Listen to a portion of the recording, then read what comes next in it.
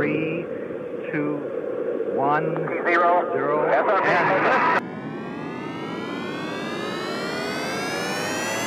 it's one small step for man, one giant leap for mankind. Hello, everyone. Welcome to Gupshup with Circular Collective. I'm your host and host, Shri Priya Sridharan. And I am Piyush Dhawan. And together, we bring to you amazing examples from the globe in sustainability and circular economy, where India and its citizens can take inspiration from. So let's get started. Awesome. So imagine a city where the idea of waste is eliminated, right? Imagine a building that produces and circulates its own fresh air. Just imagine your own residential or maybe the office building, which acts as a material bank. Now, what does that mean? That it can be disassembled like a Lego at the end of its use, and each part can then become a resource for some other project. Yes, I know it could be tough to imagine because most of the population in India have not had the opportunity to witness such an excellent example. We all know that India's population is on the rise, and in fact, we are competing heavily with China there. However, what worries me most is that 70% of that population growth is expected to be in the urban areas. So, with a growing population, we need an increased infrastructure. And increased infrastructure would need more space and maybe would also need more and more use of resources.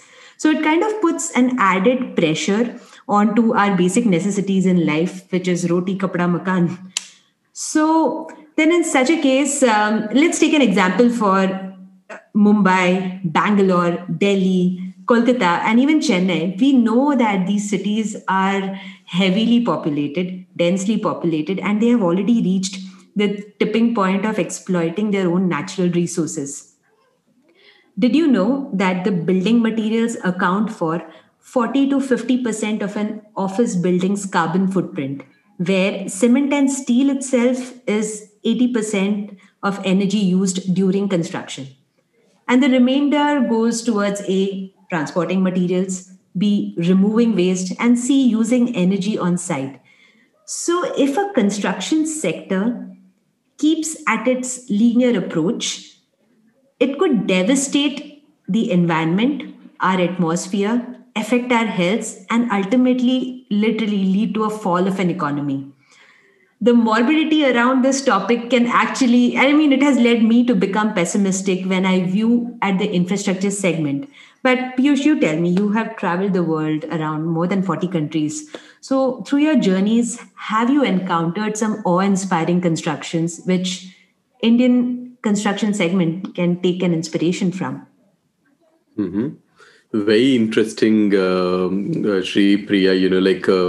So over the years that I've traveled, I came across a very interesting example in Netherlands, in the city of Venlo. And this is an example from actually their town hall.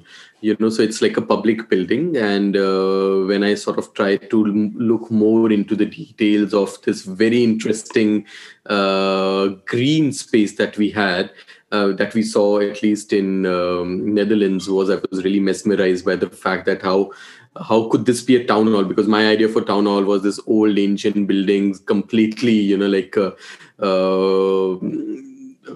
not able to have really good energy efficiency and very cold sort of places. And what I understood is, at least in Venlo in 2006, so the city government was trying to find a different sort of branding for the city.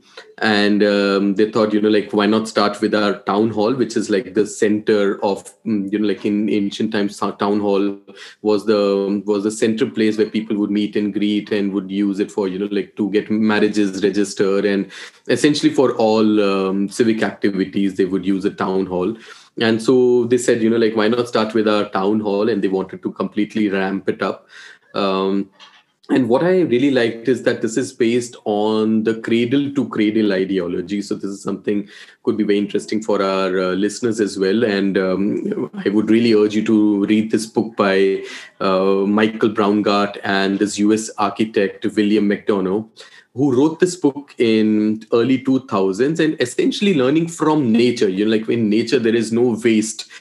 So everything that is produced goes back to nature, leaving no waste. And using those principles, they came up with an ideology known as cradle to cradle. So the product that is manufactured goes back into into Mother Earth itself. So how do you make sure that happens is something that this city hall in Venlo was able to do in 2007.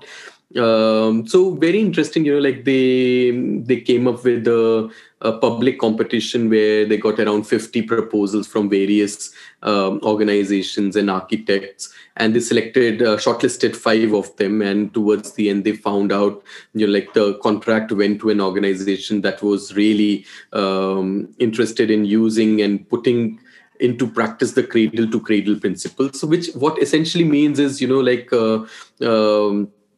need to think more from a future perspective of that building. So the solution that they came up was very interesting. Most of the building, as you mentioned in the introduction, it was meant for disassembly. The town hall, whenever it sort of wants to disassemble in, say, next 30, 40, 50, 60 years, then essentially the manufacturer or the person who's going to disassemble would immediately know what to disassemble, how much product is gone into that building, so that it could be sold back. Most of the products that have been bought is bought with the intention of buyback. So, in terms of, say, furniture, which is installed now in the building itself, it's all with buy and buyback scheme, which essentially means that the manufacturer would take back that furniture towards the end of the life cycle. What is even more interesting is, even small things, and I think it's even more important to understand from an Indian context is, the paints and the varnishes, they decided not to use it. They did not even use glue in their building, because this is something that is not really biodegradable as such. So they made the building in a way that you don't need to repaint it every time. They had an inner facade of the building which was completely green, which makes the temperature very, conducive to working. The impact has been very interesting. What you would be surprised to see or hear is the fact that the number of student population, so essentially the number of people who are between 18 to 24-year-olds have actually increased in the city. Because what has happened is, with this Venlo town hall, now all the buildings, at least the public buildings around the town hall, they all have to work on cradle to cradle principle. So there are around 72 buildings that have been manufactured or have been sort of built in the past 10 years or so, and most of them are following the C2C principles. And the number of visitors have increased in this building, because it's become a hub for people to now come. And so in 2018 they had more than 32,000 visitors coming to see this building. And I think it's a very interesting case to see, if you're designing a public building, essentially, and, and when the government walks the talk, then this is an excellent example to see, what could be done even for a context like that of India. That is so interesting. In fact, I wanted to recheck with you. What was the alternate for paints then? Is there some technology that they went for it? No, so no paints actually, so it's an open sort of brick building, and decided not to have any paints or varnishes or glue inside the building. So essentially using the principles where you don't need to plaster it also, and that saves a lot of cost for them. And overall, what I understood is, they had requested for around 53 million euros to build that building. And in one of the very rare projects, they in fact gave around 1 million euros back to the community, stating that we have already used up everything and we can't really spend more. Yeah. So excellently planned project. Yeah. So, if India has to take an inspiration from the Venlo City Hall, then probably I think the building owners play a big role, and along with them, the designers as well as the contractors should take a stand that maybe we need safe and circular materials in order to make that built environment, because then I'm sure the industry will take note. Right now it is actually what there's a monopoly of just business minded aspects around India's construction industry, and it would take some time. But there is one controversial point again. We know that the Statue of Unity, most debated, our government spent around $370 million, approximately 2,000 crores in Indian rupees, in order to build this tourist attraction of Statue of Unity. Now, let's compare that to Venlo City Hall. So, if I convert it around up now in Indian rupees, Venlo City Hall construction took about 30 crores. And moreover, the City Hall creates a net savings of approximately 148 crores over its use time of the building and generates a positive cash flow after the first year itself. So, if India loves grandeur so much, why can't we think of making tourist attractions as a part of the circular city constructions and promote those under the Grand Indian tagline? It could actually revolutionize our tourism sector as well. And these should be the monuments that we should now start showing off, because it would not only create a footfall for our country and help our economy, but also inspire people and the upcoming leaders to have a look at better examples. And another place where I think this model can be replicated well is schools, colleges, universities. Such buildings are the ones where we have the next generation of the country growing up. And if they can have a look at better examples, it kind of opens up your mind for futuristic constructions and creates a new vision for our country itself, right? And maybe it could also be used in hospitals and healthcare centers, manufacturing plants, food bazaars, and I think even shopping malls, which run 24/7, because it caters to the basic necessities of most of the citizens, right? And it can actually be a potential to create more return on investments if such a construction is implemented in these public spaces. So I think in the closing statement, I would say that circular principles should become a city strategy. Like you gave an example how over there in Netherlands, it was the municipality who took the call. It was the city hall that they made it into a circular example. So that way our facility management and even the procurement criteria can be designed in order to meet those KPIs.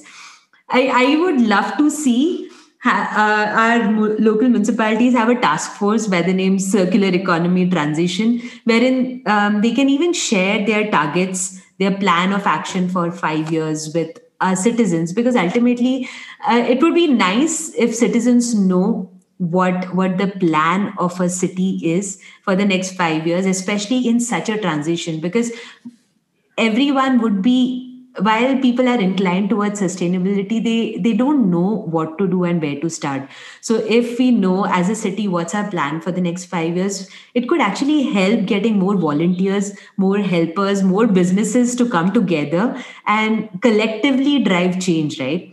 So I think with that, I would just urge all our listeners to come together, form better ideas, probably take inspiration from such examples, and keep asking questions in the right forum to drive change.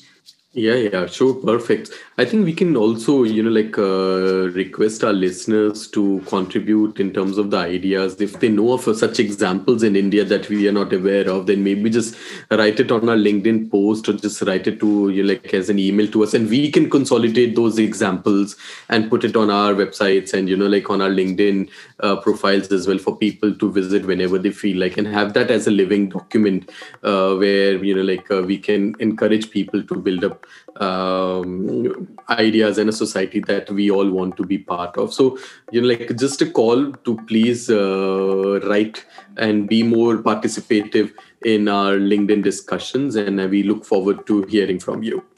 Absolutely. Thank you so much. And you can reach out to Piyush on circularcollective.com, and you can reach out to me on Circular Business Podcast India. And we both are available on LinkedIn. So please feel free to come up with your queries and your examples, and we would love to have a discussion.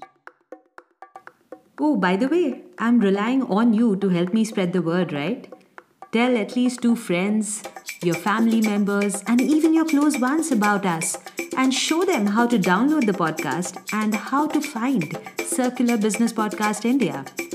And if wherever you are allows you to, then please subscribe to our podcast. It is free and it only means that you will get every episode automatically. Don't forget our hashtag Circular Business Podcast India or hashtag CBPI. Thank you for listening, and we'll see you soon.